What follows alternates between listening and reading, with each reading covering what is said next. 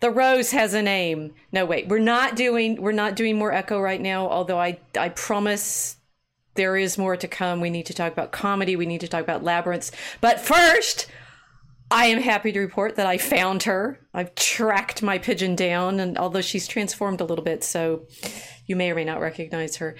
And thanks to the conversation that we had about Lord Verulam's, I don't know how to say that name, Bacon's science, Hans is back to explain more about what is science and what isn't science. So we're very happy to have the pigeon back, Kilt, and our guest, Hans G. Schantz. Welcome to the Mosaic Arc.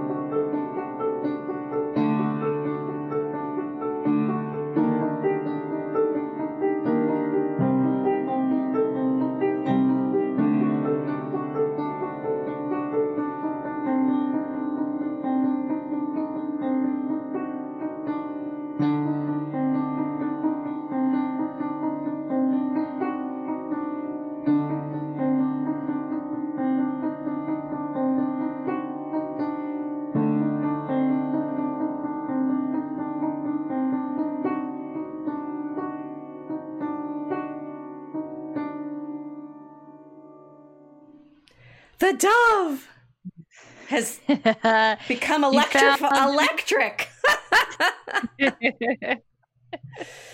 I just walked into the internet. I decided that's it. I'm online all the time. If I'm terminally online, I might as well become electrified. That's where she went. I thought she'd gone somewhere in real space, right? Claims to be out of internet range so that we cannot project images anymore. I think she's just been transformed, transfigured, Columbine. The transhumanists got me. They got me. Well, they sold me on it.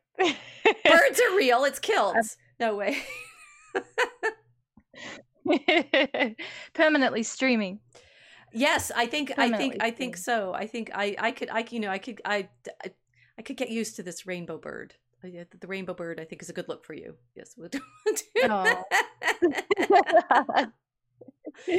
It's felt very strange to not be here for the stream the last couple of weeks, but no, I'm I'm not actually digitized. I'm not joining the AI. She's not become AI. No.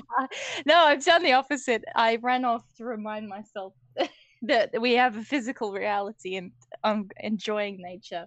Unaugmented nature out in Australia. So it's been lovely and kind of timely as we're all discussing AI and the effect of artificial intelligence on everything. Oh, yeah. And so, yeah, watching the Australian bush, kind of thinking about everything, and there's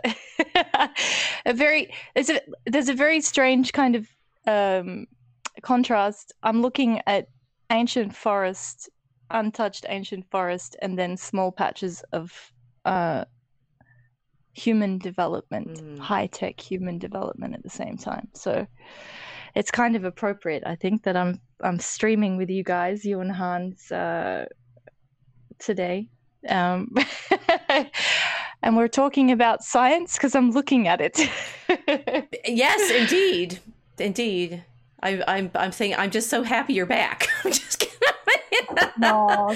And, that was hard. That was really hard going just by myself, talking about how the rose is the rose. It's like, you know what? That great comic novel that we read was itself a giant joke. Oh no. And really, I think is now. I recognize it's my own theme of, why isn't Christ at the center of all of the stories that we're telling, and looking at that library and realizing that library had no core. Yeah. So we promise that, one, we figured out how to get her in here without having to worry about bandwidth on video, which is great. And we will carry on the conversations we've been having. And tonight, Hans has stayed up late. I've rested him out of his own time zone to be here with us in the intertimes, to tell us some more about the work he's doing in electricity and magnetism and such. But with the segue from what we were telling you guys about the New Atlantis 3 weeks ago, I've lost track. There is no time, right? You can look it up on the previous episode. And therefore the dangers that we've gotten into. Well, anyway, we should let Hans come in and say hi. Hans, say hi to everybody. Oh no, he's gone silent. Turn your audio back on. Oh no. There you go. You muted yourself. Well, thank you for inviting me to voyage on the Ark with you and Kilts. Well, and welcome back, right? We wrestled you in here in the Great Marathon last summer, so we got Patrick back, we got you back. We're gonna have to get Chuck Dixon back too when we talk about AI and art and drawing. So I think there's a theme going on here. Return visitors are good for us, and we will say we have been reminded in the ARC sort of conversations that we've been having in places like Social Galactic that we really need to tell you guys how to join us more easily. Because if you're simply watching here in the YouTubes, no, and we're going to hope to put this to good use tonight with Hans, that if you subscribe to unauthorized.tv, you not only get our videos and everybody else's videos, but when we're live, as we are right now, you get to ask us questions live, right? So this is good. Subscribe to unauthorized.tv through Logos and History so that you could support our work and that we can pay real human artists and not just charge the bots, and be with us in our ongoing streams and searches. If you're not ready yet to take the plunge and subscribe to Unauthorized TV, you can be in touch with us if you join our list and buy our books, please, because then you'll know what we're talking about. Okay, Hans, it's your turn. That Hans is such a good guest that he gave me slides, and it's now you're on slides for the Ark. Hans G. Shantz. I like that. We've got slides for the Ark.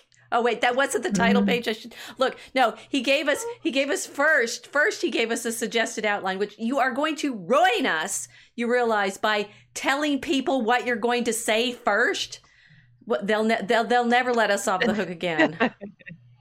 Hey, I'm old school. I'm one of those tell them what you're going to say it, and then tell them what you said kind of guys. We're doomed. Why did we let him back? Okay, what are you going to tell us? Well, I thought we would start by revisiting the previous episode that you and Kilts did by looking at Bacon's New Atlantis and take a look at how Bacon was an inspiration for modern science, but more interestingly, for more modern scientism. A lot of about the importance of experiment and observation, that was in the air already. There were plenty of people, predecessors and contemporaries of Bacon, who were approaching science in that kind of way. Bacon's unique contribution was he talked about the industry of science, the organization of science, collective science in the interest of the state in particular, and to further the goals of humanity in general. And it's that aspect of Bacon that I wanted to at least eventually end up discussing sometime this evening. Yeah, we may interrupt you to get you to explain stuff, so don't be distressed if we don't get through all of the slides. You promise? You'll have to bring me back again. Oh, that's fine. I did try to warn him, like, we may have questions, right? So, and in fact, we have a bumper audience. We have more people than have ever shown up. We've got Chris Hawk says, "Good evening, Professor." Good evening, Chris. And Nibmeister says, "Howdy, y'all." Ken is staying up late again. No eggnog this time. Eggnog is bad. Did you have eggnog last time, Ken? And Mel is here. Aloha, and Casey and Manuel. So everybody's here. Everybody's here. I don't know who else is here because they haven't chatted. So, science versus scientism, right? It's like we have here we have Bacon. It's New Atlantis and modern science, and you were going to tell them what we should have said about the New Atlantis. Well, I think you were taking a little different tact. It's a myth. It's a fable. Come on, you're trying to make it science.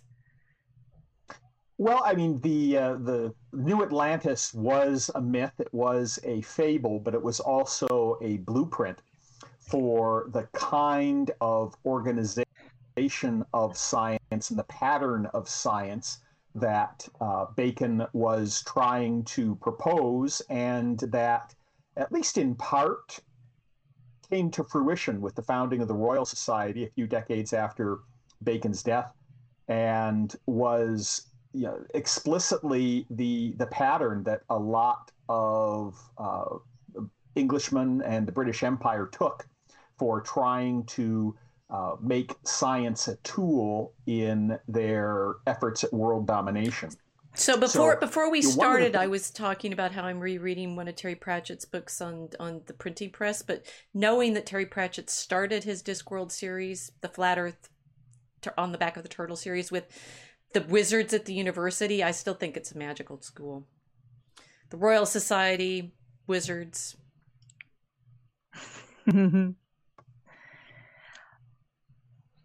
Okay, you're gonna have to give a little overview of Royal Society, Hans, because I was ranting at someone who gate crashed my my chat a little while ago about giving me Royal Society papers, and it triggered me so badly I couldn't stop ranting about 45 minutes.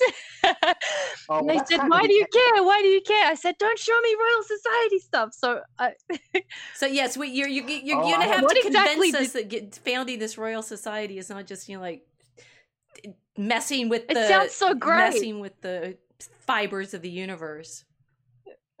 It sounds so great. Well, that's not the Royal Society. Well, that's not the explicit goal, and I suppose I should have warned you about this up front. I've been published. He's a wizard. Oh no! Okay, that's it. I'm going back. But interestingly, in their origins, they were not really a formal society made up of scientists. They were a collection of nobles who had to contribute a rather princely sum for the day to be members. And it was only over the course of time they became more and more focused on science. It was really, to start with, more of a social club where elite Englishmen would get together to have chats, to have a gentleman's club, and to share communications and letters of a scientific nature. But it was not the kind of scientific society that we see today. Oh, so basically just like the universities. Poor Hans. Okay, so and Rich Royal is it that is actually the founder? Is Charles II? Interestingly, Charles II, like within a month, maybe within weeks of him taking the throne, the Royal Society was founded. So it was something that people were thinking about in the background, and it was all ready to go as soon as the unpleasantness of the English Civil War and Cromwell and all that got put to rest, and there was some civil stability, and Charles II took the throne, and almost immediately thereafter the Royal Society was founded. So it was part of an attempted new beginning for British power, of course, that then got interrupted a couple decades later by the Glorious Revolution. So what you're saying is monarchy is better for science than democracy? You love to put words in my mouth, Rachel. Yeah. Well, Fight back! Come on, this is the Mosaic Ark. What do you think this? You think this is a club?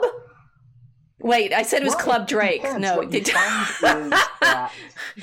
cockfights here, don't you know? All scientists want to have, patrons and funding, and it's very tempting to look to the sovereign, to the king, or to the government and say, oh, we're undertaking a noble and worthy goal, and you need to open the royal treasury or open the taxpayers' coffers and fund a lot of money to us so that we can pursue our noble purpose without having to worry about money.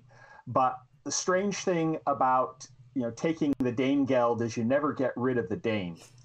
In this case, you always end up with the government wanting to get value for their money. And if there's a particular narrative that the government wants pushed, like, for instance, we could talk about climate change. 97% of scientists who are paid to support climate change agree that it's a real threat. Amazing, isn't it? I will say, we have a request that you put your volume up a bit. Maybe I won't be able to put words in your mouth if you can talk over me. Oh, I am not sure if I can do that. Put your volume up or talk over me. I can certainly talk louder. I'm very good at that. Okay, but project. We need full Shakespearean performance here. Whoa. Okay.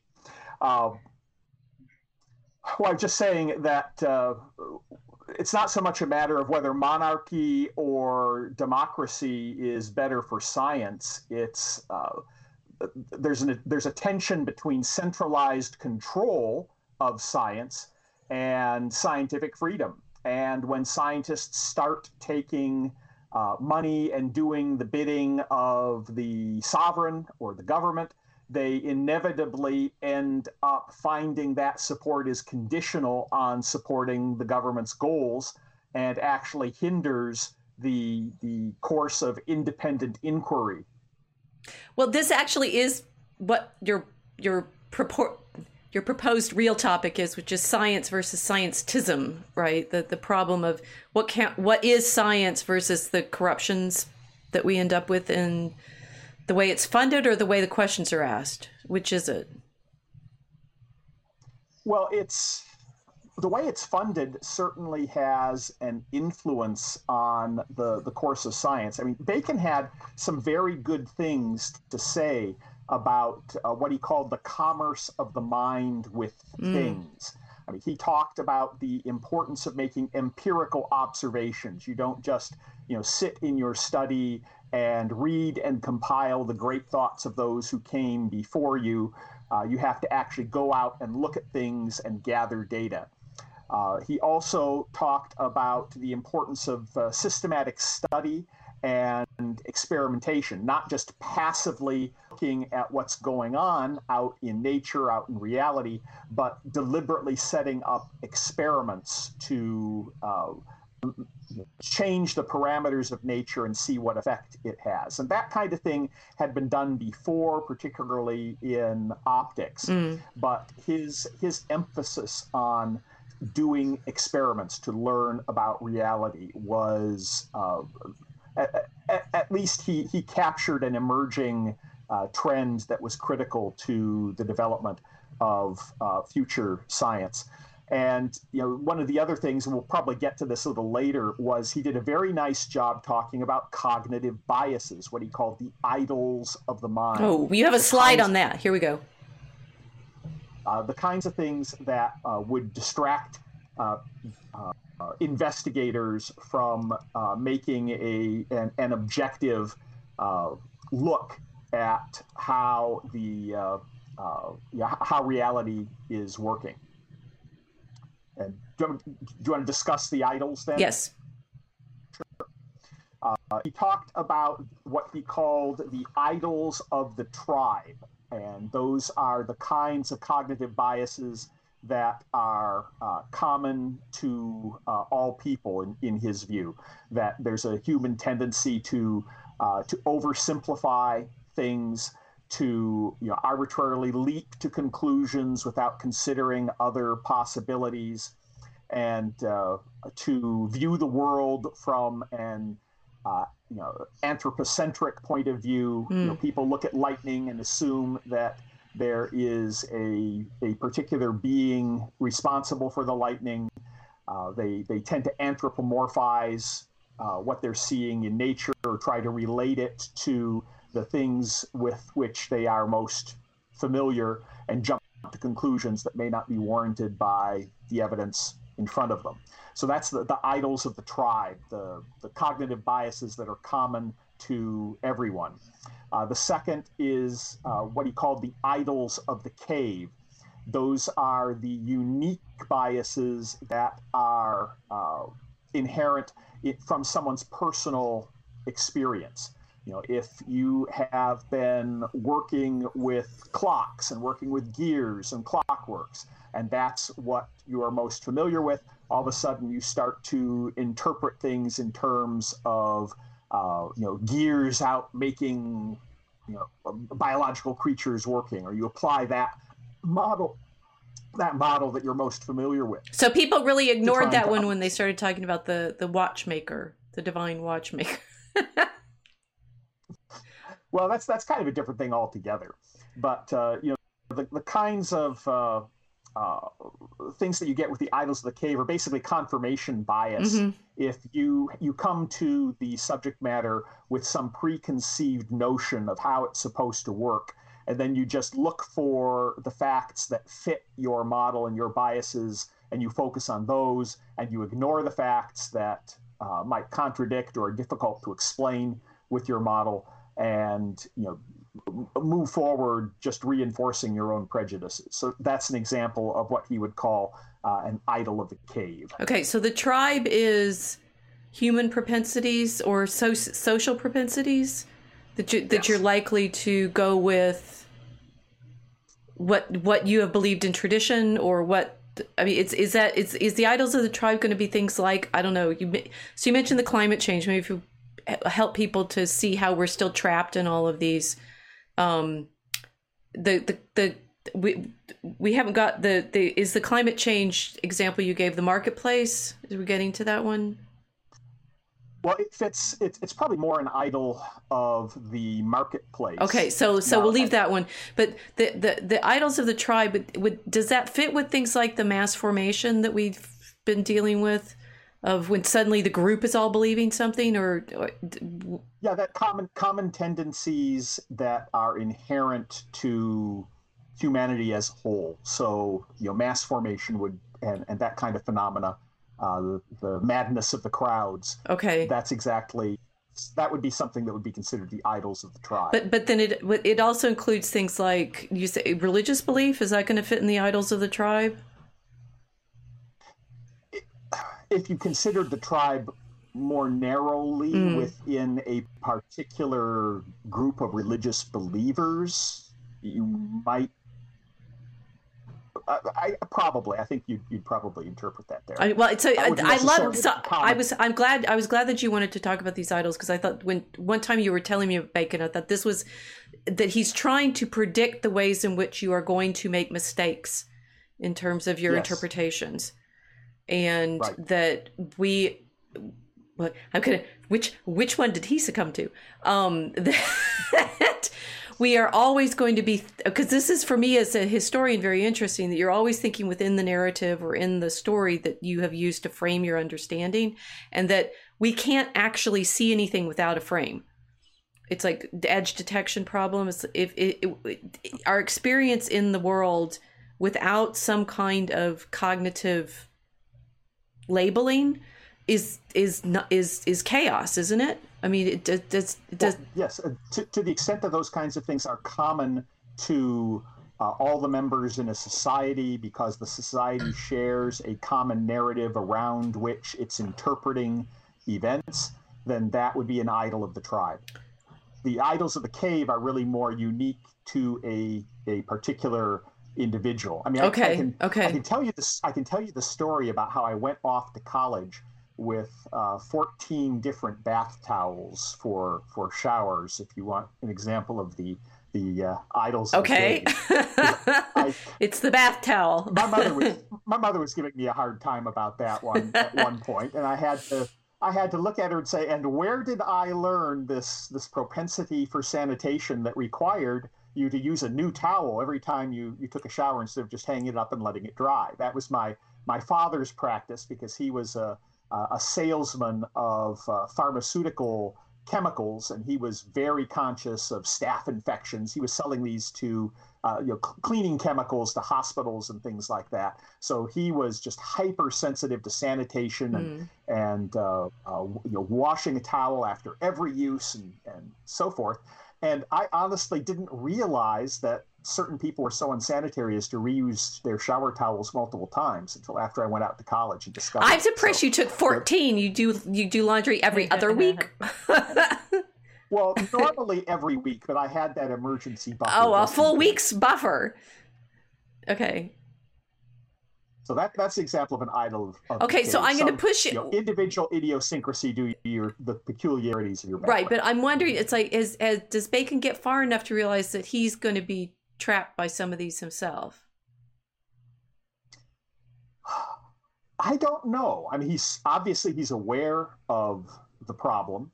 So I would imagine he's trying at least to look out for those problems in his own thinking.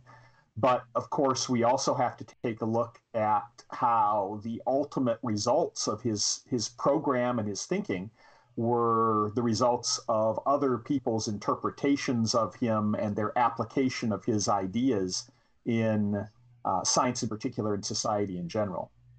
Okay, well, let's do the other two idols. So the marketplace. That one seems more easy. Is that one straightforward, or is that one? Well, that one, I understanding, it's more related to misuse of language, and his concept of the commerce of the mind with ideas. Well, that commerce takes place through the medium of language and words.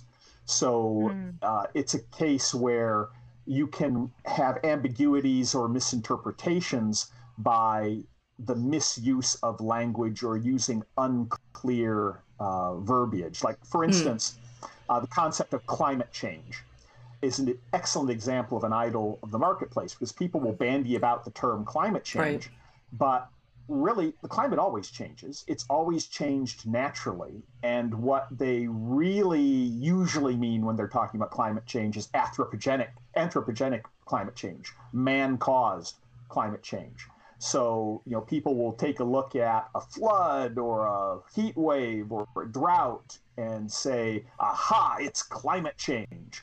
And I mean, that's kind of a tautology. The weather's always changing, the climate's always changing. The critical question is that something that can be scientifically demonstrated to be the result of whatever fraction of CO2 emissions can be attributed to humanity? And that's a much trickier and more difficult and more subtle question that is largely ignored in the climate debates. Well, and there's also underneath that is, but it's not just climate change. It's climate change we don't want to happen. Whereas we could be trying to change the weather, and then that doesn't fit in what people mean by climate change. Climate change is this boogeyman kind of thing to be afraid of, because we're not in control of it. I mean, it's anthropogenic, but it's accidental to our purposes. So, climate change. But in the marketplace, it's like that recognizing that rhetoric is used with like layers and layers, and this is what I tend to worry about more, right? Layers and layers and layers of assumption. Well, James O'Keefe had a very nice piece that is worth looking up, where one of his undercover investigators interviewed a CNN reporter and got to talking, and the CNN reporter acknowledged that, well, now that COVID is winding down, we've got to keep the fear and the tension amped up, and the next topic du jour is going to be climate change. So that's what they're focusing on right now, to try to keep the public in a state of fear and anxiety so that people are more easily controlled. But is Bacon in our New Atlantis, we were attributing, well, I think unintended. I don't actually think Bacon meant to, create the dystopia of modern science fiction. However, is he worried about that kind of manipulation? He certainly calls out the possibility of it and is alert to the fact that that kind of manipulation can take place, that these idols of the marketplace are he's basically highlighting the tools that an unscrupulous person can use to try to fool or mislead people in a scientific or in a general context. Okay, so what we're getting to here is that the reason people look to Bacon as the father of modern science is he's trying to clarify how we are not deceived. He's trying to clarify how we get to true knowledge, and these idols are things that get in the way of our being able to see clearly. Okay, yes. And so there's the idols of the theater. Well, the idols of the theater, and I should have mentioned, that's more when you were talking about the religious belief or the propaganda or the dogmas that are accepted by society in general. Those are the idols of the theater, and that's a very interesting connection when you consider the strong evidence that Francis Bacon may well have been the individual who either wrote or at least was responsible for coordinating the people who wrote all of Shakespeare's plays, which I don't know if that's a topic that you want to go into. Well, now that you've mentioned it, the short version of it, because we do want to talk about science. The idols of the theater are the influence of dogma and propaganda. So in that sense, the narratives that we share, that we look at,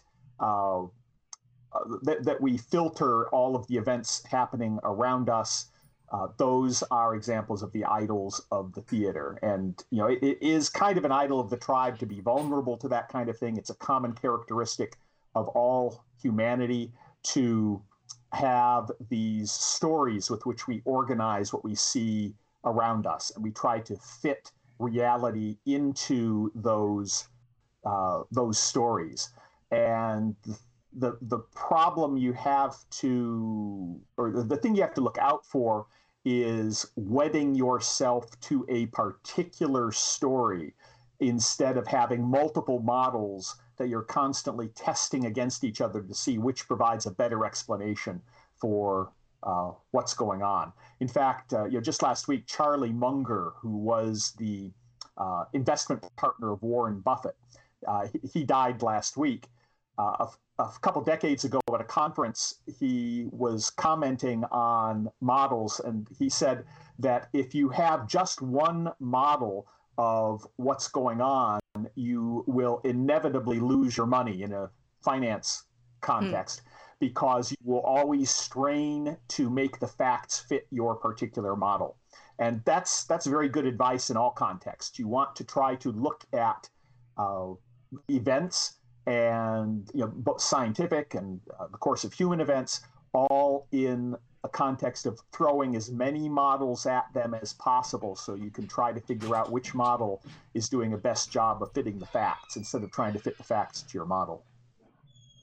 Okay, so when Bacon's thinking about all these idols, we have the categories of things that he's thinking about tend to be in the natural world. Yes, is he doing psychological studies? Or, I mean, it's like when we look at him as defining science, what does he bring? We have your next slide is I'm looking at your slide so I know where you're going, but scientism. That is this an idol, or we should go back?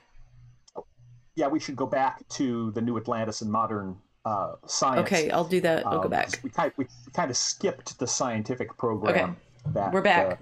That Bacon had. So I was saying that the key thing he brought to bear was making science a collective endeavor.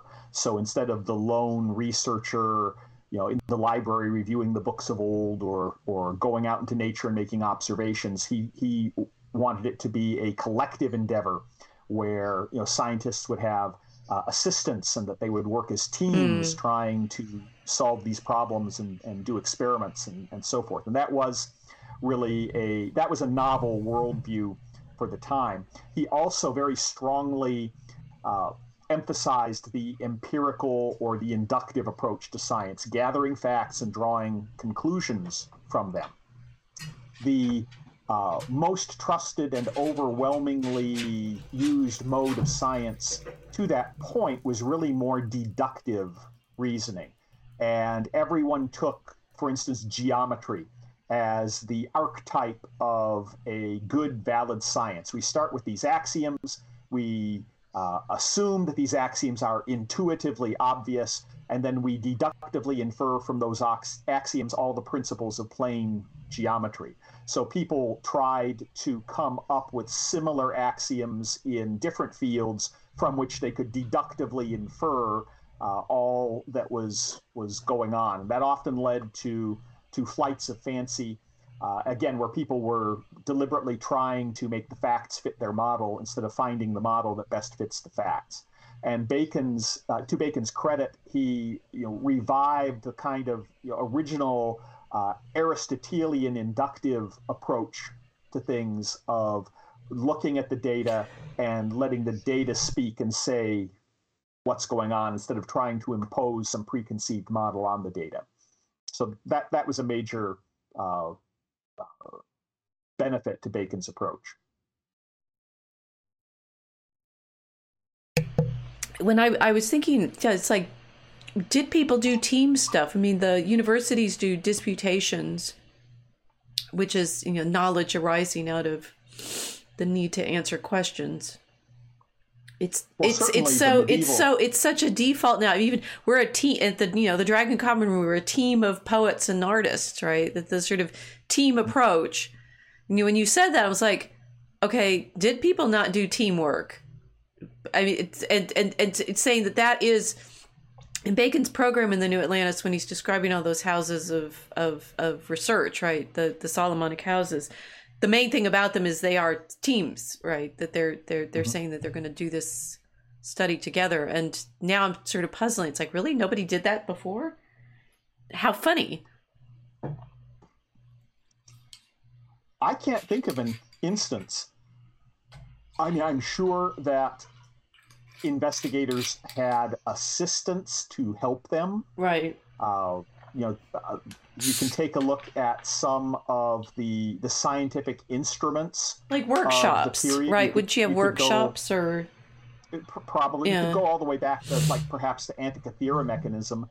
That was probably not the work of an individual craftsman, and that no doubt took a team of craftsmen under the direction of some more skilled engineers and tinkerers to put together that. You're familiar with that, the mechanical astronomical calculator from ancient Greece? I've seen it in a movie. No, isn't that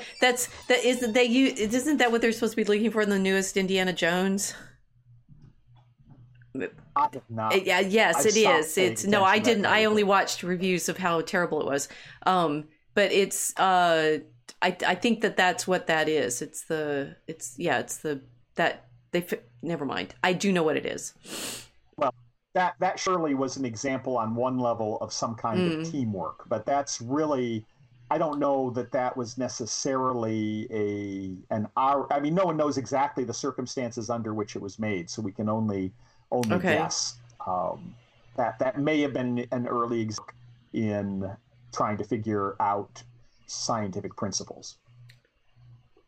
Okay.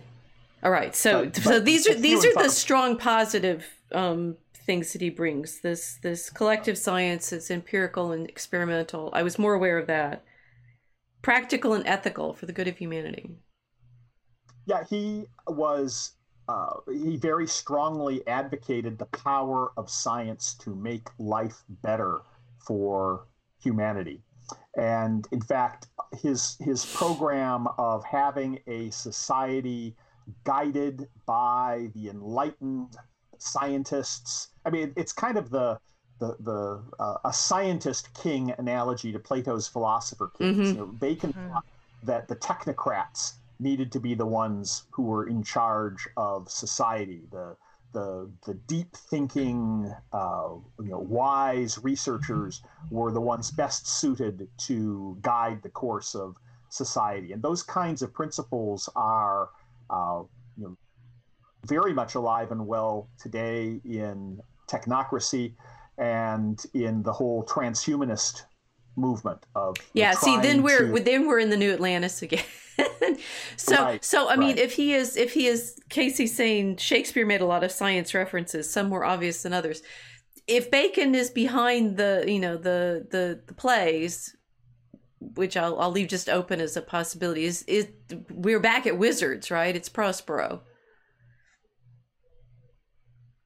Well, yeah, wizards who are ultimately responsible for controlling everything that's going on. Yeah. I don't know. I mean, Bacon, he just ends up being sinister no matter which way we go. You're gonna have to persuade me otherwise. Here we go. Well, he has.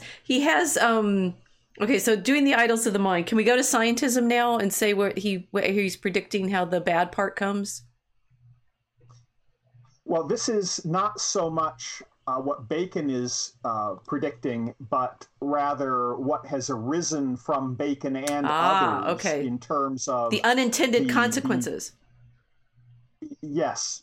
And I found this marvelous essay by a Dutch mathematician named Alexander Grothendieck, and he was talking about the new universal church. And his concern was how scientism was rapidly becoming a religious faith that was pervading society. And the interesting thing is he wrote this essay in 1971. It's well worth looking up. But he had a very nice definition of scientism, talking about some of the basic principles involved. And the definition of scientific knowledge as what can that true scientific knowledge is quantitative science. Kind of going back to I think it was Rutherford who scoffed that if you're not measuring things, it's not real science. You're just butterfly collecting. That you have to be making quantitative measurements to be doing real science, and in particular quantitative measurements that can be repeated in a laboratory setting. So if you follow this recipe, you will get these numbers on those instruments coming out. That's true science and true scientific knowledge, and that only that kind of knowledge is real or valid, and everything else is not trustworthy and not knowledge of as high an order as scientific knowledge. And is this not then? It sounds like so. Science has become one of these idols. It's what Grothendieck is showing, the degree to which we've made an idol of science. In effect, it's our modern day idol of the theater, if you will. Yeah.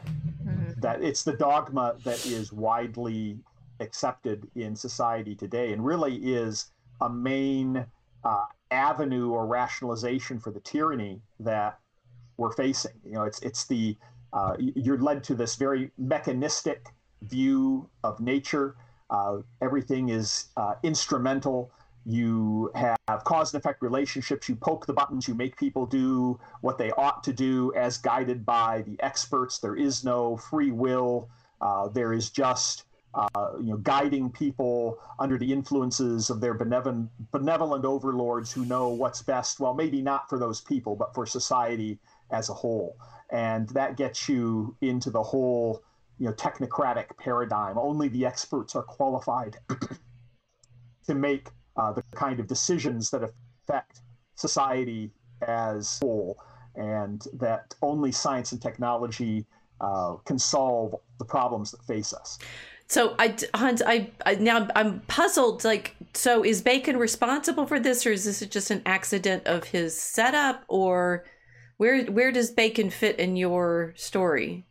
Then he's the hero, or is he the villain? Who's, I mean, I think it's, well, I don't know what his intentionality was, but the what we were trying to talk about in the New Atlantis episode was saying he has projected all of this technocratic rulership. He laid out the blueprint for it. Right. You know, at the same time, he was talking about idols and cognitive biases and the importance of empirical experiment. Whoops.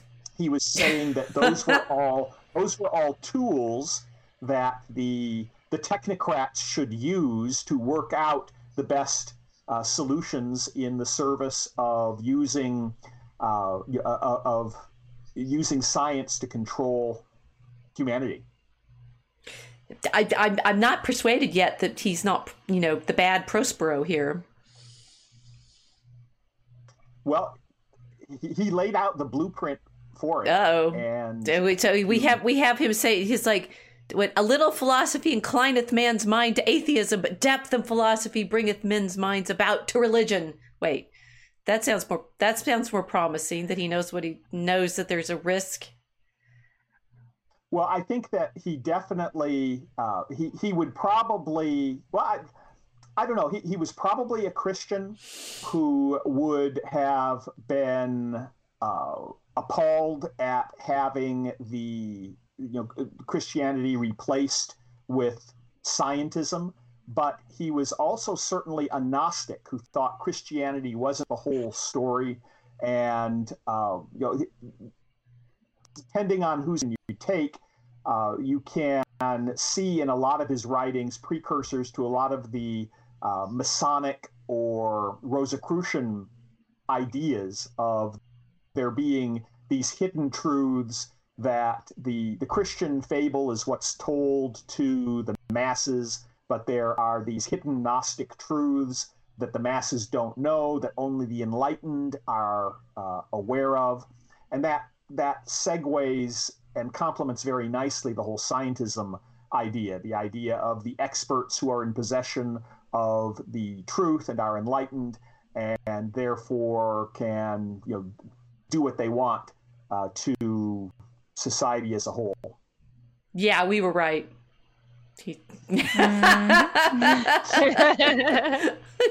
Hans, did you mean us to get here? So you said you have this Gnostic concepts in science, and that you're saying that I'm torn here. I'm torn. I know from your, you can tell us about your own work. I know from your own storytelling that you are worried about the way people control access to knowledge, but I'm not clear that in your own thrillers, which you can tell us about now. This is the commercial part of our segment. That I think we need a confession of faith here from you. Which side are you on? Well, I think that... Is he going to flush the gang signs? I don't know. He claims to be Orthodox. How many degrees are you, Hans? Tell everybody. Oh, well, I'm not allowed to say, of course. Yeah. But no, I think... Just wink twice if it's a double-digit one, okay? We won't tell anybody. I can never reveal the secret truths that were and handshakes that were given to me when I picked up my PhD degree under penalty of having it revoked, as Rachel, I'm sure, can attest. I love at our graduation, our president always, the script he has is like, it's different for each of the levels of degrees, but there's always this thing about welcome to our ancient and honorable company of scholars. And I'm like, University of Chicago was founded in 1892. What's this ancient? He's trying to attach us to this, this longer narrative, right? Going all the way back to, I don't know how far back. Well, just to be clear, I think the modern fixation on scientism is exactly the kind of an idol of the theater that Bacon warned us against. It is very tempting for people to believe that, particularly narcissistic people, that They are among the elite in possession of this hidden knowledge that they know better than all of the other ignorant people who aren't enlightened and don't have this hidden knowledge of the world and how it works.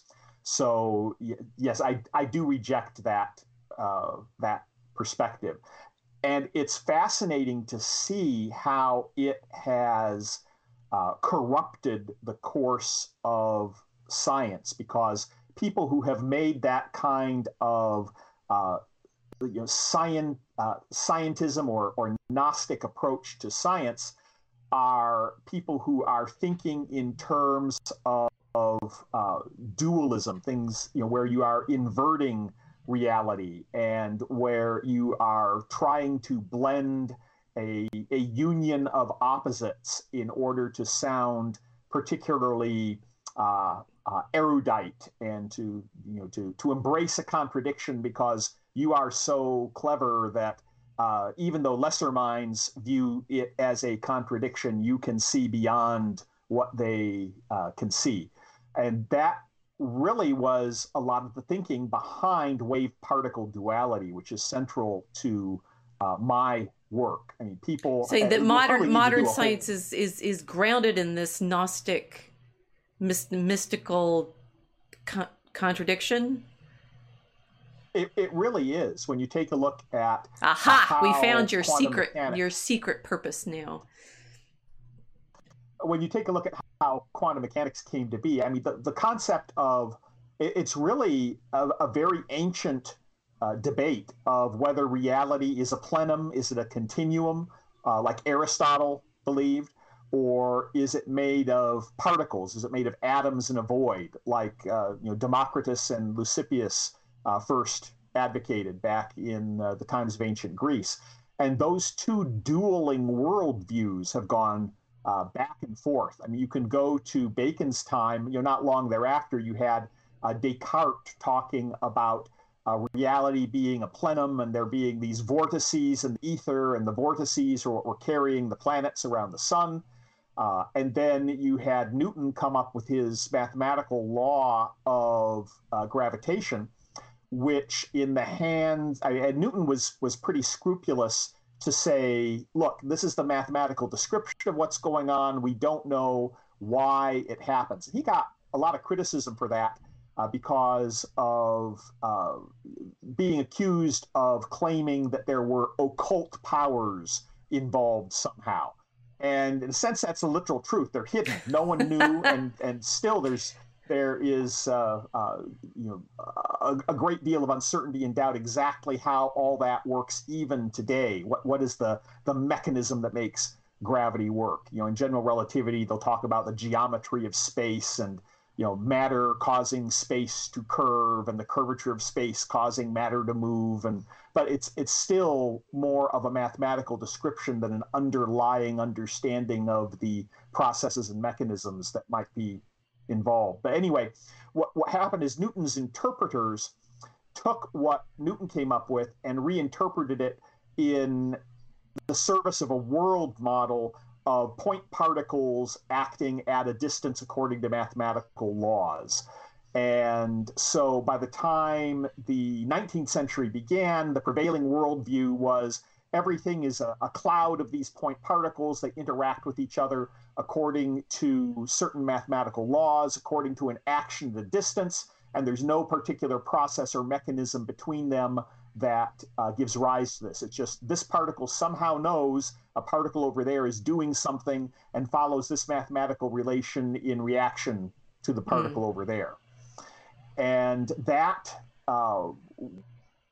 was the best available interpretation, and all the math described those kinds of processes. People like Coulomb and Ampere wrote the laws of electricity and magnetism to explain that. And it didn't make sense to this guy named Michael Faraday, who did not really have the mathematical skill to follow the models, but the notion of something over here affecting something over there and not having some continuity of action or influence between the 2 points, that didn't make any sense to him. And he came up with the concept of a field pervading all of space. He reintroduced the Aristotelian plenum if you will. And then Maxwell was able to take Faraday's ideas and use them to generate the laws of electricity and magnetism, as we understand them today, after a bit of reinterpretation from Oliver Heaviside and some of Maxwell's successors.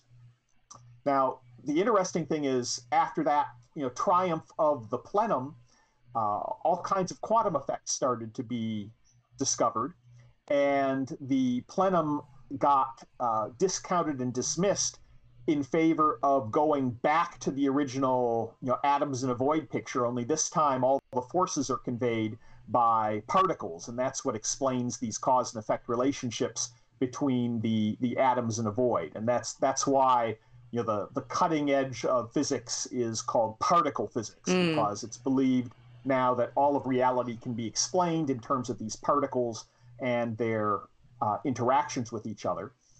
But then the sticking point there is those particles have wave-like behaviors that are difficult to understand.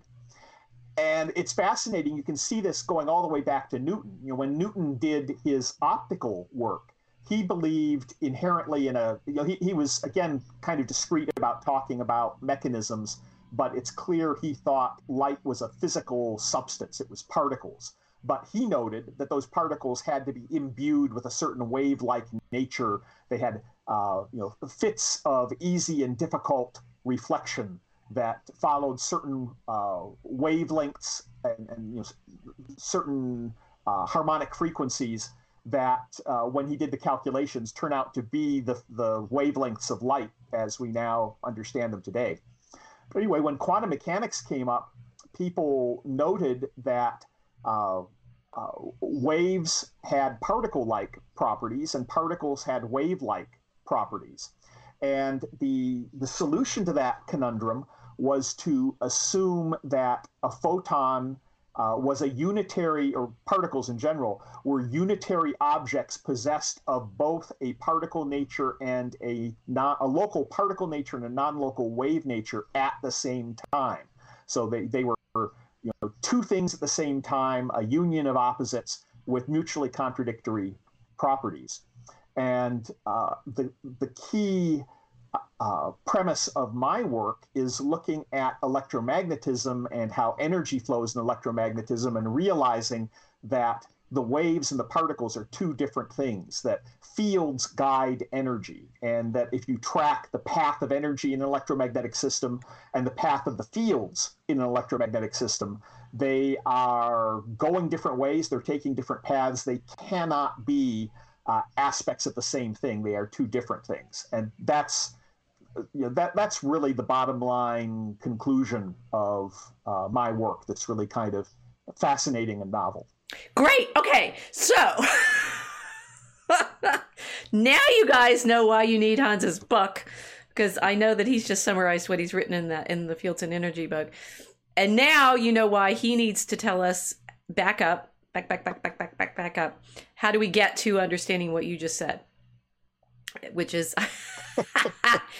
and the thing is, I think that was important, because that's the packed in dense version of what you've shown in your Fields and Energy book, which he is it out? Is it releasing in parts? You're going to be, I'm serializing it on etherzar.substack.com is my Fields and Energy Substack. So chapter 1 is out, and as well as the author's introduction.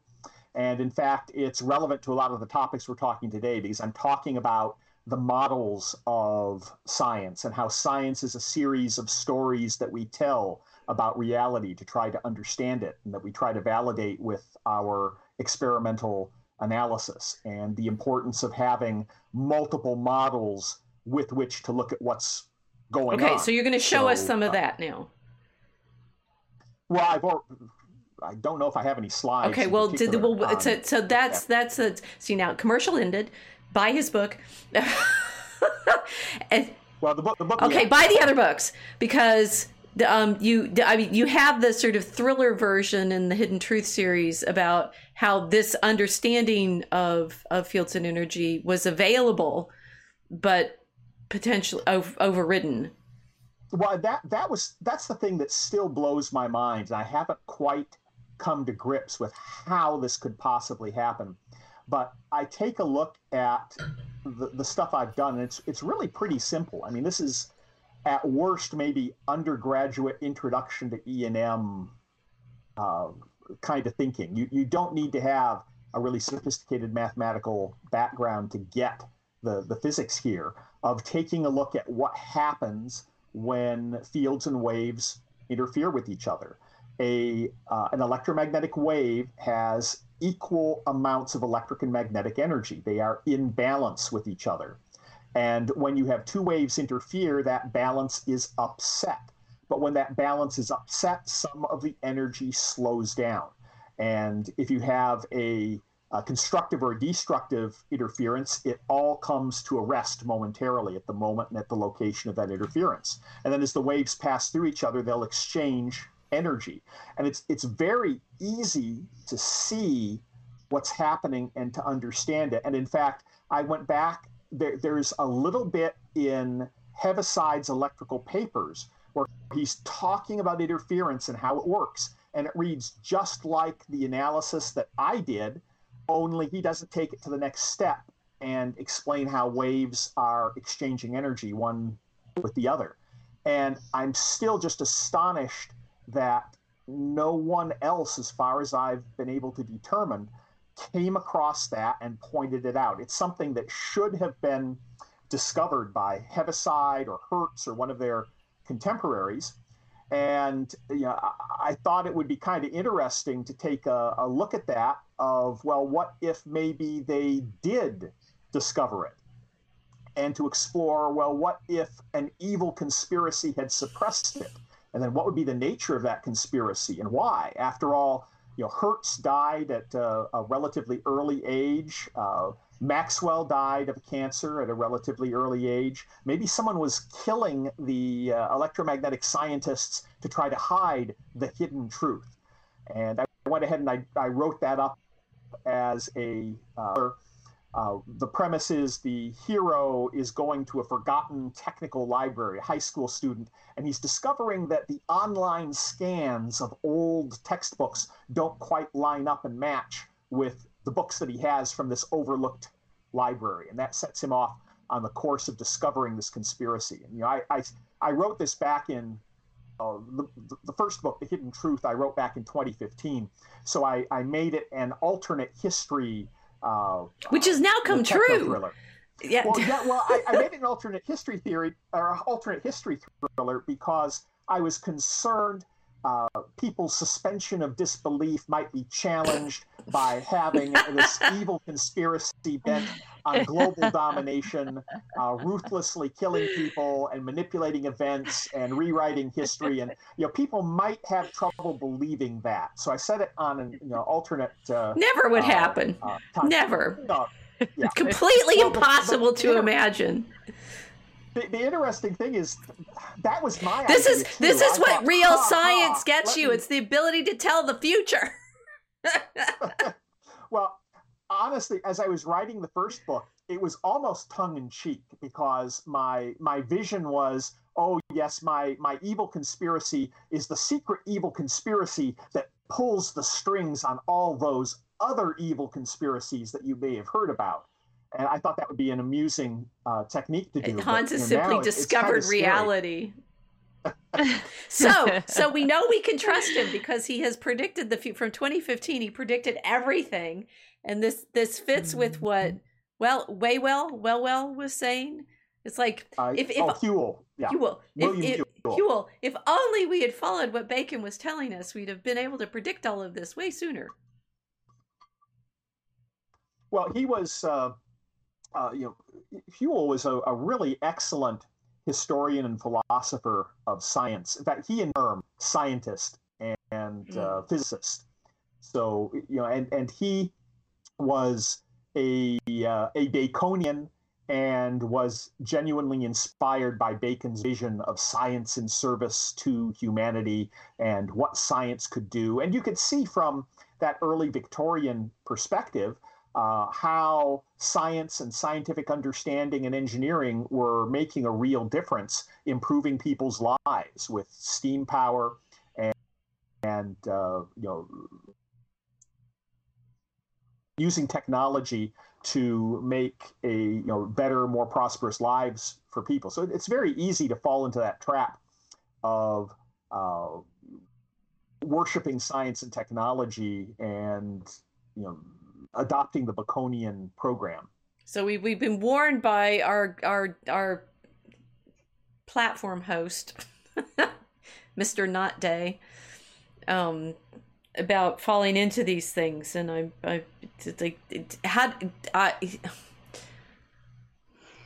trying to disentangle the problem here, because on the one hand, Bacon is right in all directions, right? He's right about the possibilities of this kind of experimental science.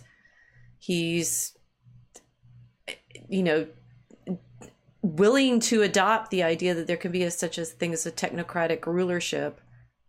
It backfires badly in our present because all of that's come true. So is there? I mean, I suppose both you and Vox seem to have a faith that there is a way out, which we in the Ark are not sure about at the moment. Well, I don't know. I mean, we play with this technology. We're inside it. We recognize how we're affected by, the powers that all of this technological expertise has given us. But on the other hand, we're kind of worried, and both you and Vox have been more welcoming of the idea of things like the AI art, which we of the Ark are a little nervous about. No, all of the technology that we have has created unprecedented opportunities for social control. I mean, it used to be that the Stasi had to have 10% of East Germany spying on the other 90% and collecting files on them, and one person on every floor of the apartment was responsible for monitoring the goings on of all the other people on the floor and reporting to the central secret police headquarters what was going on. And now all of that can be automated because so much of our interaction with other people is in an online realm that can be easily tapped and monitored. And they're listening right now. Hi, guys. I'm sure they are. I hope we're entertaining tonight. Although maybe the thing is, if Kiltz and I just carry on with what we're doing, but can we keep them confused? Are they going to figure out what we're talking about, which is God? At the same time as modern technology has made possible this unprecedented level of surveillance and control, it's also made possible an unprecedented ease in sharing information and finding out the truth. I mean, I remember growing up, if you wanted to know what was going on, you had your local newspaper, or you might pay for a subscription to the New York Times or to the Wall Street Journal or some national news source. There were fringe newsletters. You could get Ron Paul's newsletter or politically motivated newspapers from like Human Events on the conservative side, and the communists had their own party newsletter if you wanted to see news from a particular ideological perspective. Now all of those sources of information and myriad more are available at the click of a mouse. So if you can escape the idols of the theater and just go out on the internet and start poking around and doing your own research, whether they like it or not, you can come up with a wealth of information that just simply would not have been available for people to piece together in the past. And it's just utterly amazing how many of the pieces of what's going on are so easily available these days. I mean, you start looking back in history and seeing how, the Maine really wasn't sunk by a Spanish mine. And, the Lusitania, it wasn't just an innocent passenger liner that was torpedoed by the evil, wicked Germans. It was carrying munitions in violation of neutrality. And even today, I was reading an analysis on Pearl Harbor, and it was always pretty clear that America was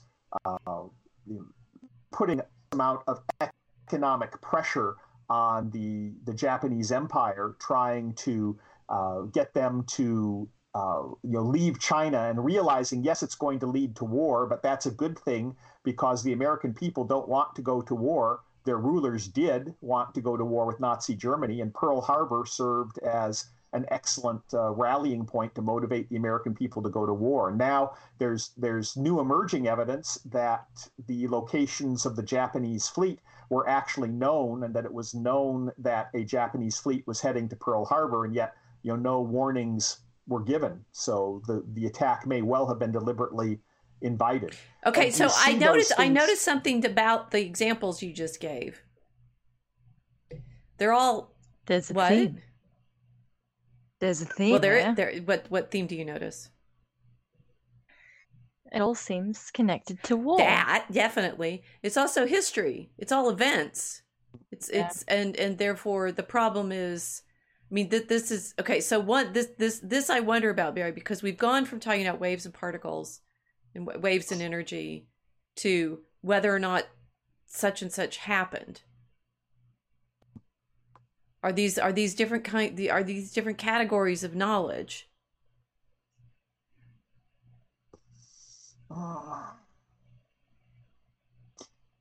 In the sense that you use different methods to understand what's going on. In the context of history, you're using eyewitness accounts of people who were involved in the events.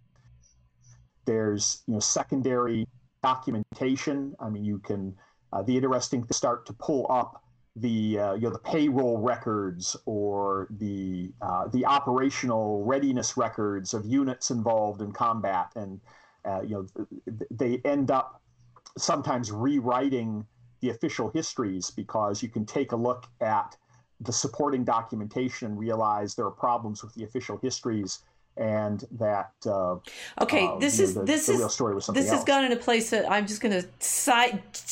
The train went off this other direction. All right, so you did it. So we were supposed to be talking about science, and we were supposed to get to like Plato and Aristotle and the difference between induction and deduction and induction. So we got the guys on screen now from the Raphael image, but notice that say the what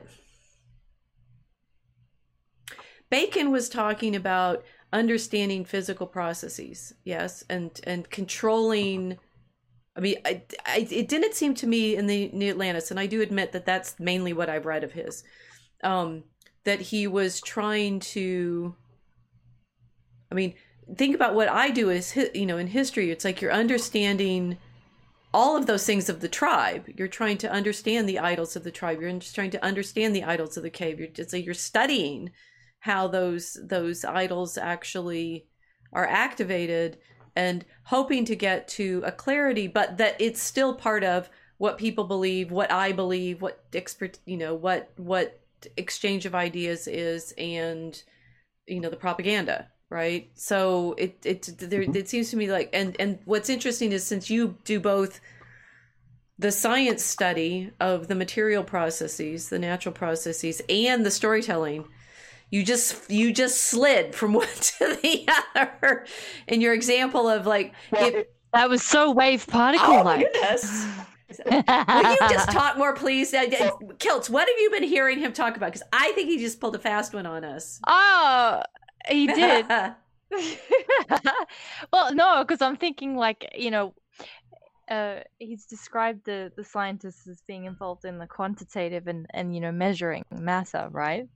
But then the fast one is about all of these multiple stories that they're using to keep up in the air, to be able to see which one fits the data better. Now that's interesting, because we've got multiple narratives then that you have to keep, but that kind of that is conflict exactly with your entire ability to say whether or not something is true or false, right? I mean, can you have multiple stories and truth at the same time? You can, absolutely. And in fact, that's one of the points that I tried to make clear in my book, which is at etherzar.substack.com. Hans is trying to teach us how to market. But etherzar.substack.com. There. AETHERCZAR. But science is a series of stories we tell about the world. It's a collection of models that we use to try to organize what we see out in reality. And it's interesting how a lot of the stories that we still use and the models that we still use today, how ancient their origin is. I talked a little bit about the continuum or plenum or field approach versus the atomic or particle approach. I mean, that goes back to ancient Greece. And science has oscillated back and forth between those two extremes. And in the present day, it's come to rest on this sort of unholy fusion of the two in a mutually contradictory way in wave-particle duality. But science has also oscillated between an Aristotelian or inductive observational approach that was first laid out and used by Aristotle versus the more deductive approach that was pioneered by Plato. And that's what the chart about Plato and Aristotle here is meant to show. Okay, are they both true? They are both co-essential aspects of understanding how things work. And you can go on the next slide, you can kind of see how that cycle works. On the internet, these sort of cycles are usually devious, right? They're showing us how we just get caught in this non-knowledge state because of the I think this is idol of theater again.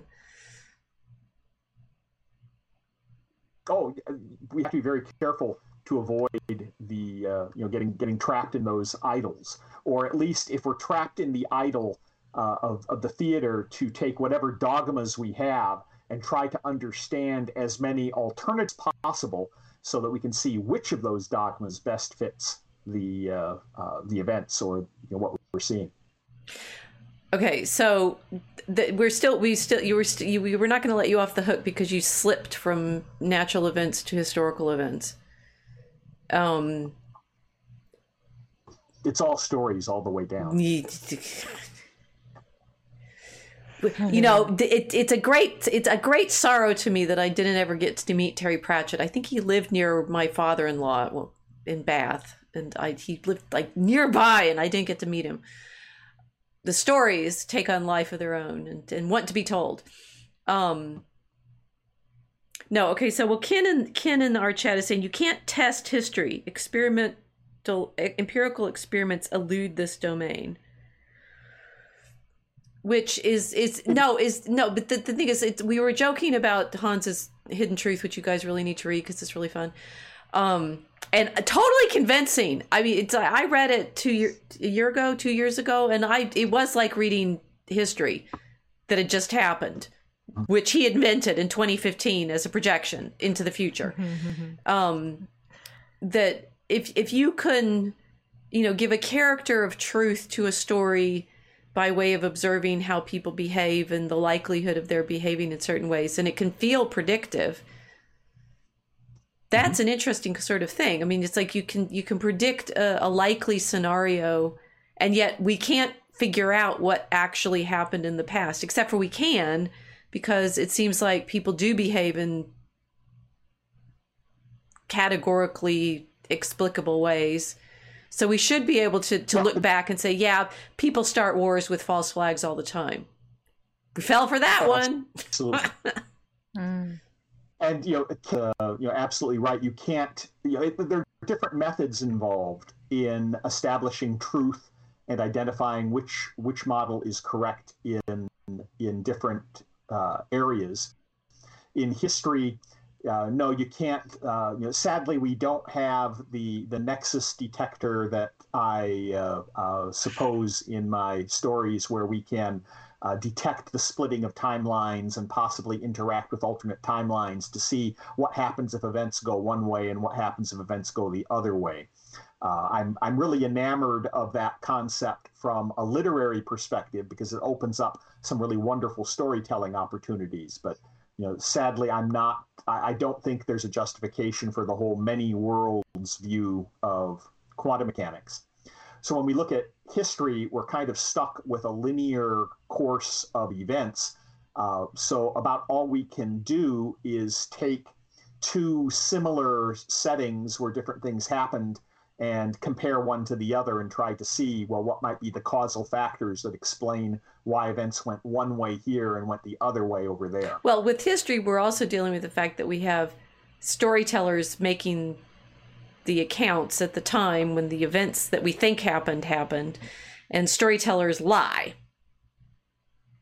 all the time. I mean, my favorite one is one my colleague Richard Landis, who I also leaned on a lot because of the predictive nature his work had for whether or not people get freaked out by apocalyptic moments. Because they're continually trying to project into the future that the end is coming, because we all want to be at the end of the story, because then meaning happens, right? It's like the end comes and everything collapses into significance, which is very tempting to want to be in on.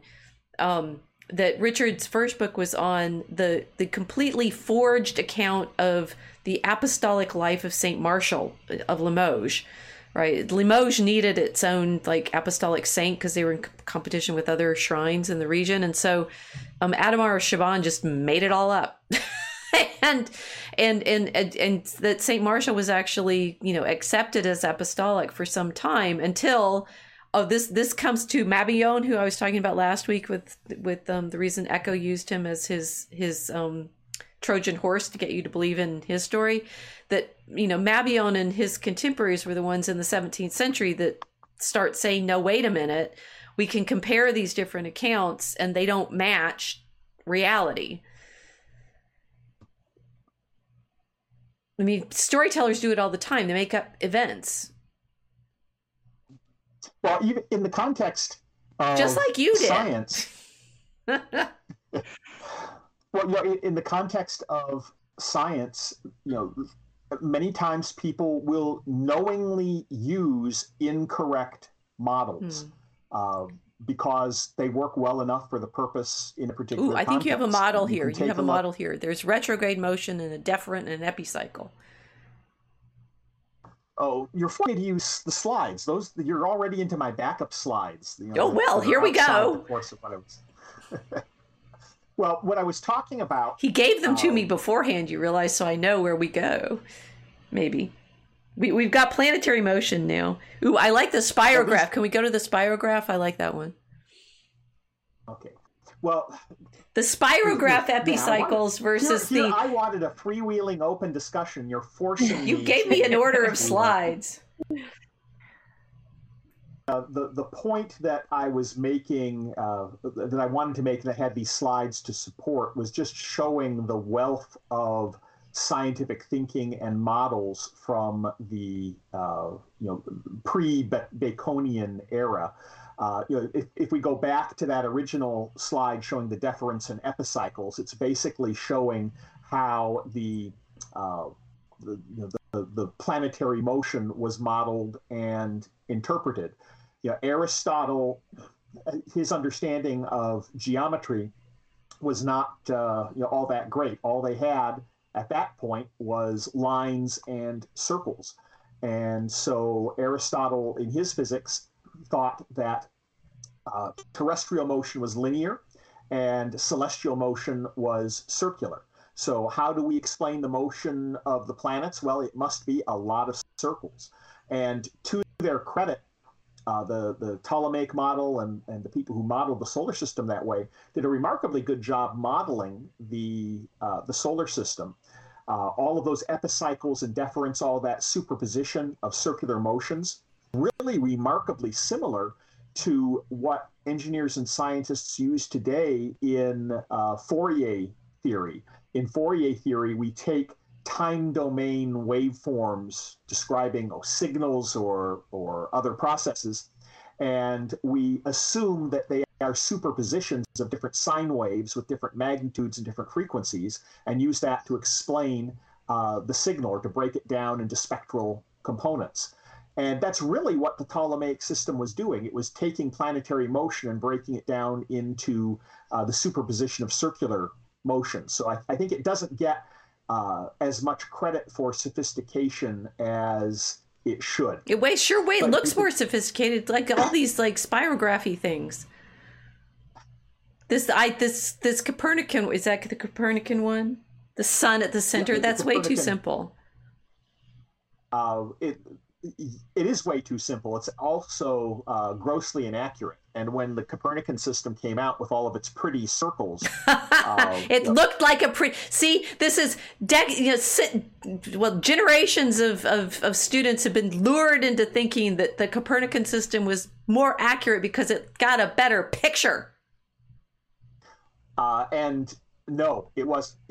You still had to add the little circles and the deference and the epicycles around the planetary motion in order to correct for the motion in the Copernican model. It wasn't. You mean Galileo was wrong? Okay, now we can do freewheeling. Did we go to the moon? No. You invited it. Well, but that's the thing. So the historical event alternative reality is a debate about the idols of the tribe and the theater. Yes, I think the idols of the marketplace sounds like the semiotic stuff that Echo was playing with, whether we can speak accurately, right? And the idols of the cave are the degree to which, for example, I am incapable of thinking of anything except in terms of Mary. No, wait. It all ends up at her eventually. It's fine, right? Whereas the moon one is both a historical event and a likelihood of physical action. So, well, I think there's a tendency, once you realize that people lie and that people have fed you false narratives to try to control you, there is an immediate assumption, a leap to, well, what if they're all lies? And you end up with your whole flat Earth thinking. Interestingly enough, although I am not a flat earther, I really like talking with a lot of flat earthers because in many cases they're more honest and using better modes of thought than the round earthers who are saying, well, all smart people think the earth is round and all the authorities say it's round, who don't really understand the rationale and the evidence behind their conclusion. They're just taking it on. They're idols of the tribing. Yeah. Yeah, the flat earthers who are shining their laser beams over the surfaces of lakes, I have a lot more respect for than the round earthers who are making appeals to authority. In fact, I put the anecdote in the first chapter of my book about what happened at the first hydrogen bomb tests, where scientists wanted to have an unobstructed line of sight to the heart of the fireball for their instruments to make their measurements. So they had Navy engineers construct a pipe over the course of about 4 kilometers, like maybe 2.5 miles or so, to go out to a bunker where all the instruments were. And the Navy engineers constructed the pipe, and then the scientists complained, the pipe's not straight, you can't see through it. And when they checked the calculations, it was because the Navy engineers made the pipe level instead of straight. And the curvature of the earth was enough to raise the pipe in the middle. So they had to bow the pipe down just a little bit in the middle to restore a straight line of sight out to the side of the fireball. So, and that's really the kind of experiment you have to do if you want to test Earth's curvature, because there's all kinds of interesting diffraction effects you get when you start trying to shine beams of light through air that has temperature gradients and things like that. But what really got the Copernican model going was, Tycho Brahe took a whole bunch of very, very detailed, very accurate measurements of the planets. And his successor, Johannes Kepler, took a look at that data and started trying to organize it. And he had this fascinating preconceived model of the Platonic solids that he thought explained what was going on in the next slide. And he was trying to fit the data to fit this preconceived notion of how he thought the orbits must be arranged. And ultimately, he realized that there's no way those orbits can be circles. So he started thinking outside the box and realized that they had to be ellipses. And that was the first of his laws of planetary motion, where he took a look at the data and he realized the data was best fit by an ellipse. And then on further analysis, he was able to come up with a couple other more subtle principles, like that planets sweep out equal areas in equal time. So when they're closer to the sun, they're moving faster. When they're further away, they move more slowly. And he came up with a fascinating mathematical relationship that the square of the orbital period is proportional to the cube of the semi-major axis. So he came up with this mathematical principle. No real idea why that would necessarily be the case, but that was his third law of planetary motion. And really, the problem was that Aristotle and all of his contemporaries, they were thinking in terms of lines and circles for describing reality. And sadly, what you really need is something called conic sections. And there's a whole slide that talks about conic sections and how they work. If you take a cone and you run a plane through it, orthogonal to the axis, the intersection between the plane and the cone is a circle. But if you start to tilt the plane, you get an ellipse. And if you tilt it far enough, you'll get a parabola. And that is the geometry of motion. And it was actually known in ancient times. Apollonius of Perga did some work describing conic sections. And it's thought Archimedes worked with conic sections as well, but that knowledge was not widely available. It was largely forgotten, and it had to be rediscovered. And it wasn't until that was rediscovered that the physics of motion could really be mathematically understood and analyzed. In the next slide, you see an engraving, I forget whether it was a book on artillery or an artillery handbook or what the nature of the work it came from is. But you can see how, there's a picture of how a cannonball fires. And when it's close to the Earth, why, it must follow terrestrial motion and be moving in a straight line. But then it gets far enough into the heavens that it follows a circular path. And then as it's coming closer to the Earth, it resumes a terrestrial straight line motion. And so that was what was called the three-part model of how artillery shells were fired, which of course was a very important military technology of the period, trying to make range tables. So much powder makes the shell go so far, and so forth. But even Leonardo, earlier than that, you can see the sketch from his Madrid notebook of the how he could see that the trajectories weren't as simple as straight lines, circular sections, and another straight line, but they were really parabolic arcs.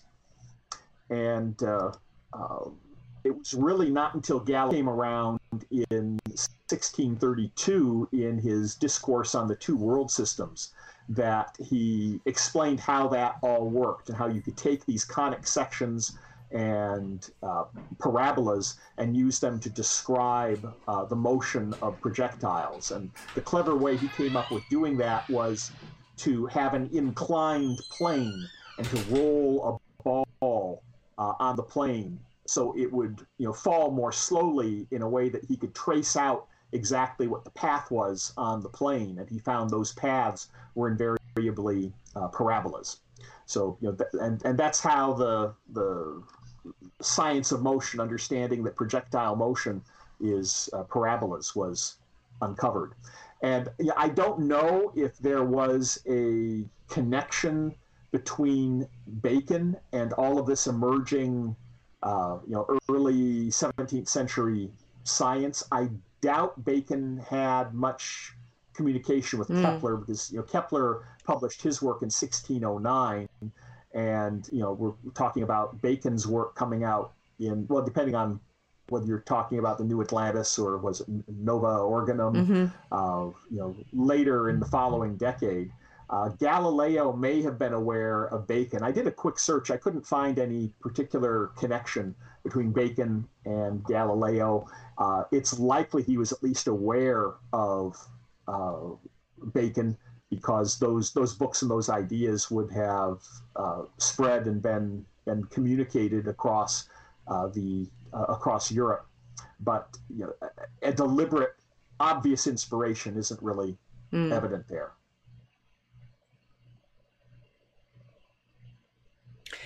So sorry, Hans. So what you've basically just described there is like everyone in the world thinking in terms of 2D, and then suddenly having this like very random and phenomenal leap into like a 3D kind of way of viewing objects traveling through space-time. Well, it's not even 3D. It's just moving beyond Euclidean geometry and moving beyond lines and circles into more complex. And it turned out the mathematical tools you needed to understand motion were conic sections.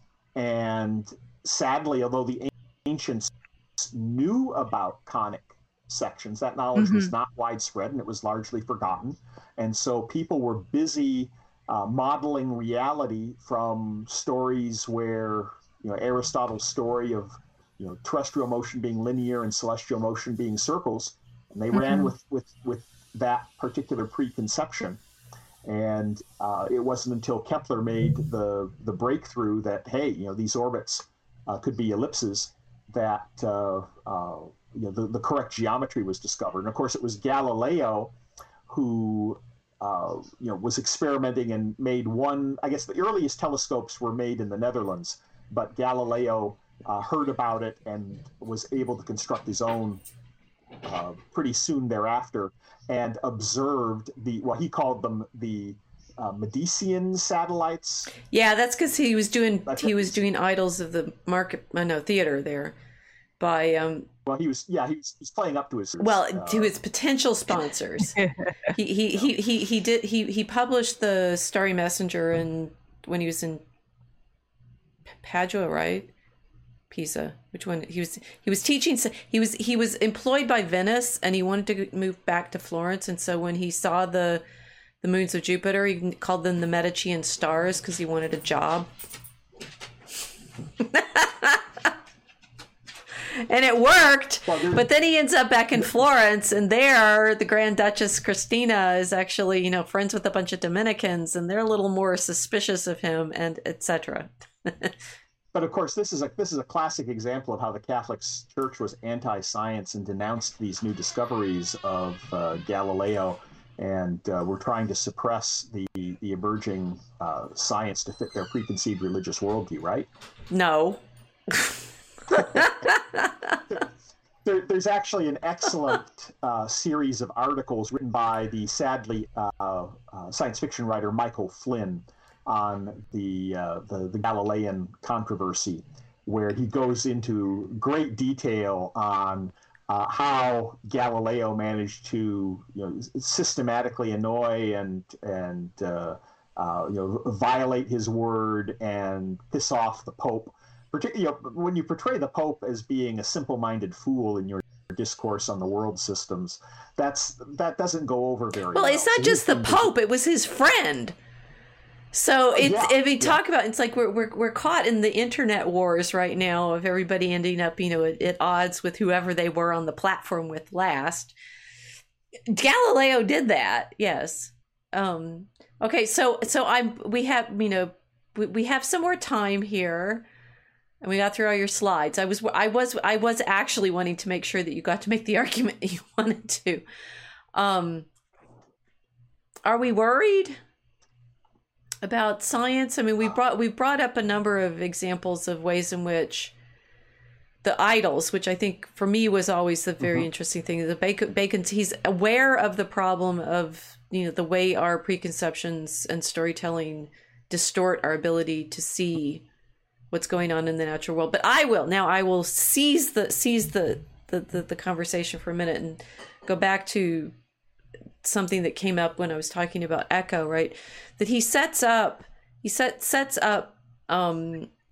his main character, William of Baskerville, as if he's the scientific observer who is able to, use eyeglasses and understand humor and such, and deduce. It is deduction, right? He sees the guy go to the bathroom and he says that's where the bathroom is. That is. Am I doing it right? Is it? No, I think that's not induction. He's looking at the facts. And I get it completely backwards. Okay, so he's inducting that the horse is named Brunellus because is that deduction or induction? Which is it? Let's get this straight. I'll at least know this. That's probably a deduction because he's starting from the axiom of all abbots would name their horses Brunellus. Okay, so the deduction is start from the abbots name their horses Brunellus. This horse is named Brunellus. Well, it goes back to that circular plot I showed. We can go back to the plot, and because you take a look at facts and particular evidence in order to come up with your premises, your axioms, your conclusions, from which you make further deduction. So it's really kind of a circular. That's why it's confusing. Process. Okay. So he deduces that the horse is named Brunellus because abbots tend to name their horses Brunellus because Brunellus is always used in the models of storytelling stories about horses. Right. But he inducts. I would say that he uses his familiarity with how frequently the name is used in those academic treatises to come up with the principle that in general a logician would use that name for a horse, and then he deduces that this particular abbot would use that name. Right. For okay. a horse. So in the book, he does that deduction, although he's also figured out is it a deduction or induction? This is actually helpful to me. That in the book he says they must be going after the horse because we saw footprints of a horse. Is that induction or deduction? That is taking observations and facts and drawing conclusions, and that's induction. Okay, so he uses both, which is okay. Yeah. So he inducts that there is a horse, and deducts that the horse is named Brunellus. Yes. Okay. Very good. That was helpful. In the story, the point is that William of Baskerville, not really a follower of William of Ockham, but in fact, obviously a nod to being William of Ockham, is Franciscan and more interested in the study of the natural world because that's what at least Echo is playing at the Franciscans being. But I know from my own reading of Franciscans of that generation or the previous generation, that they're very interested in studying the natural world, particularly through Aristotle, particularly through reading things like the physics and the metaphysics and the animals and such.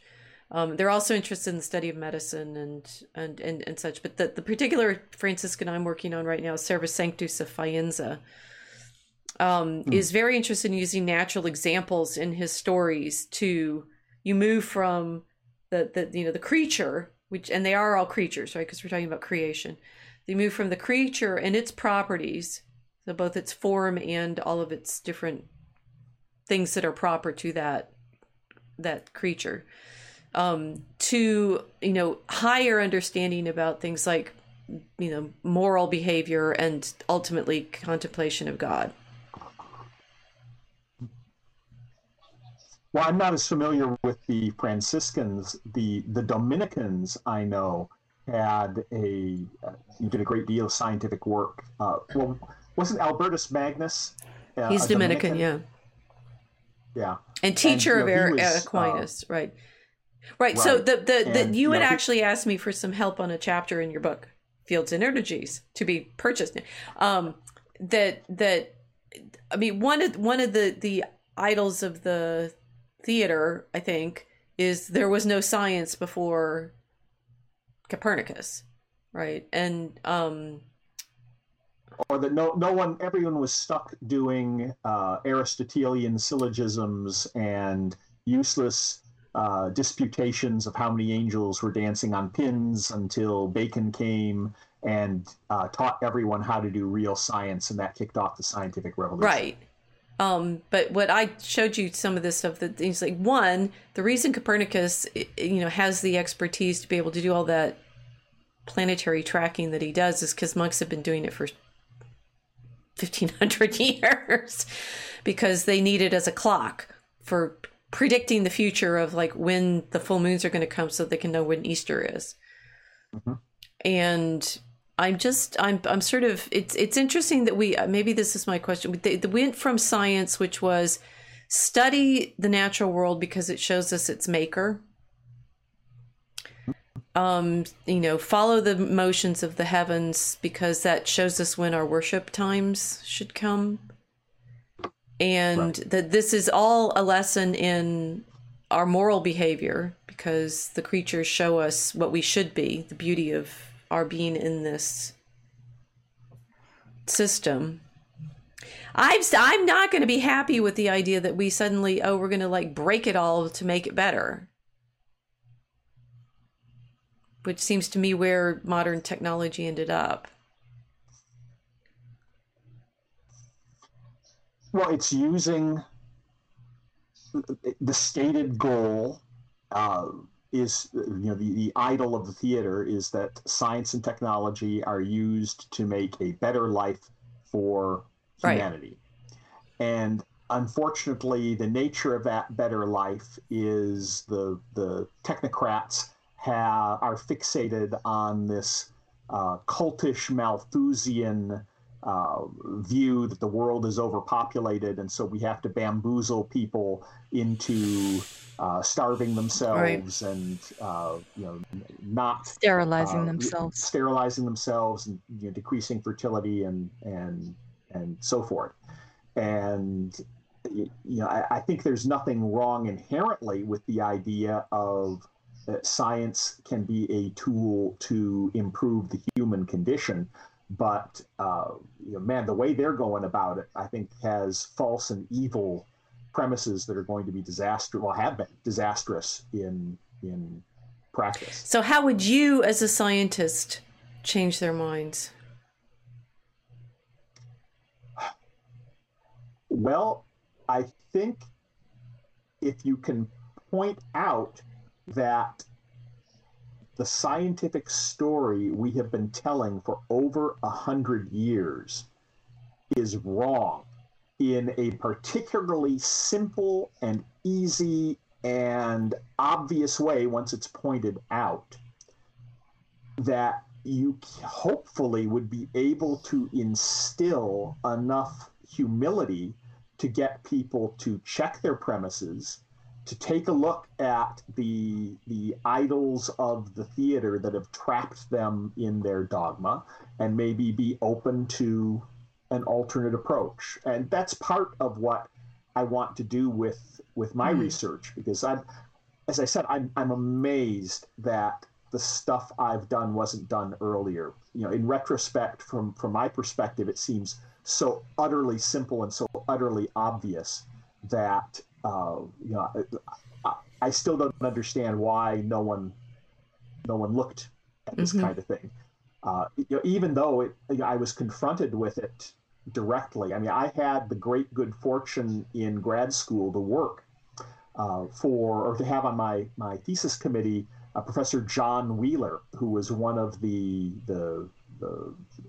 was a little too young to be one of the founding fathers of quantum mechanics, but he worked intimately with Niels Bohr and with a lot of those quantum mechanical pioneers, and he adopted the whole Copenhagen interpretation. He was fond of saying it from bit, that information was fundamental to reality, and he really adopted all of the Copenhagen, consciousness and observation are essential to measurement. And the essence of that quantum mechanical theory is, unless someone hears the tree fall in the forest, you can't really say that the tree falls.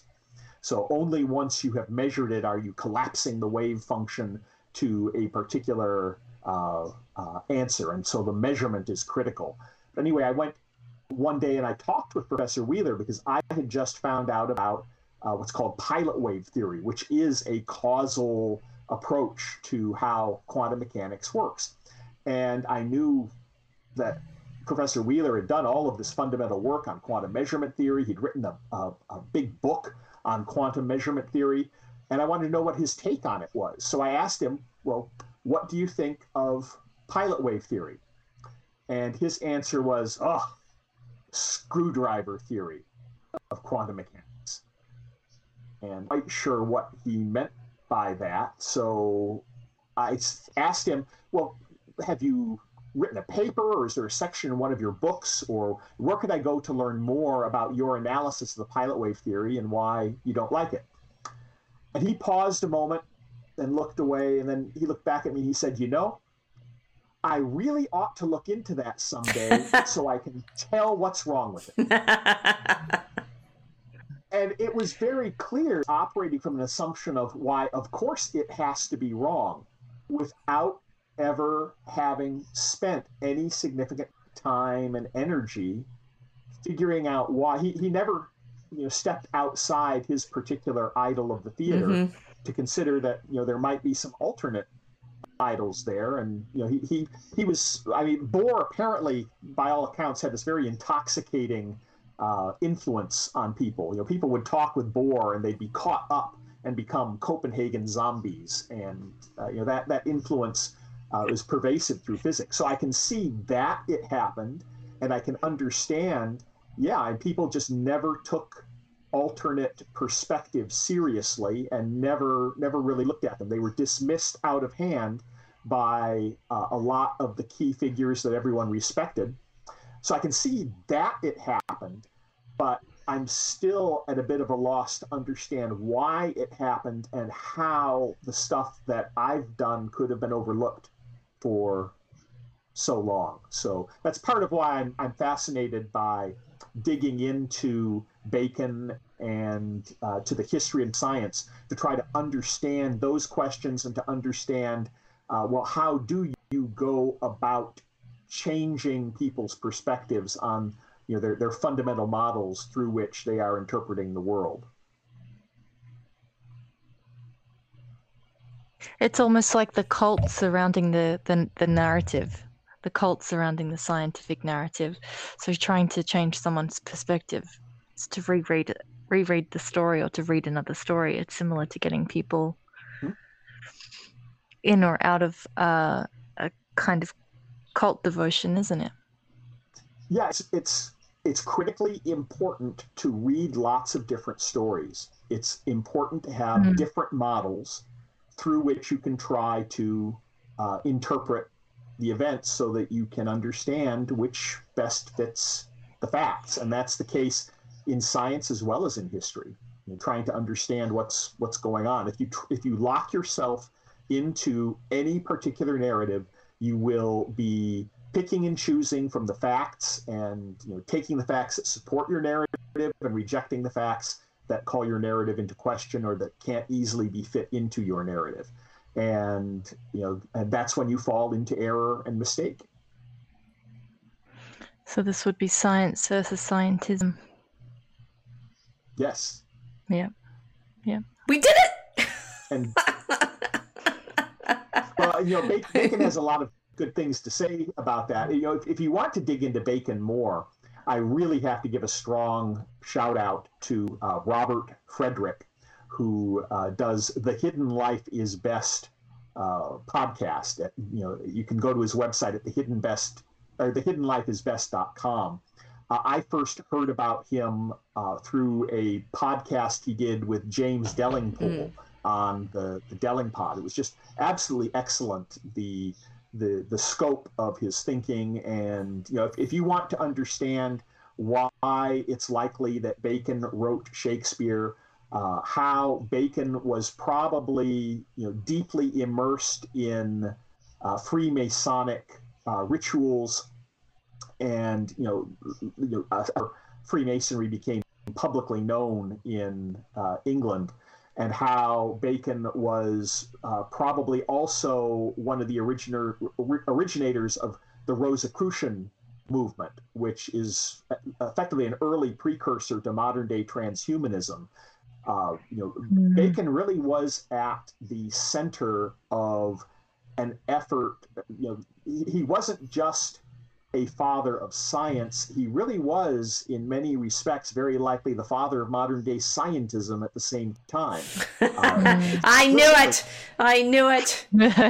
He's explicitly in his writings in the New Atlantis, which you've already gone over, you can see how he's a kind of technocratic worldview of science being used as a means of controlling and guiding society. Oh, wait a minute. We were right all along. The Gnostic strikes again. We did it. We did it. Okay, so I promised to let you go to bed sometime before. No, if you have to go to bed right now to get your midnight, right?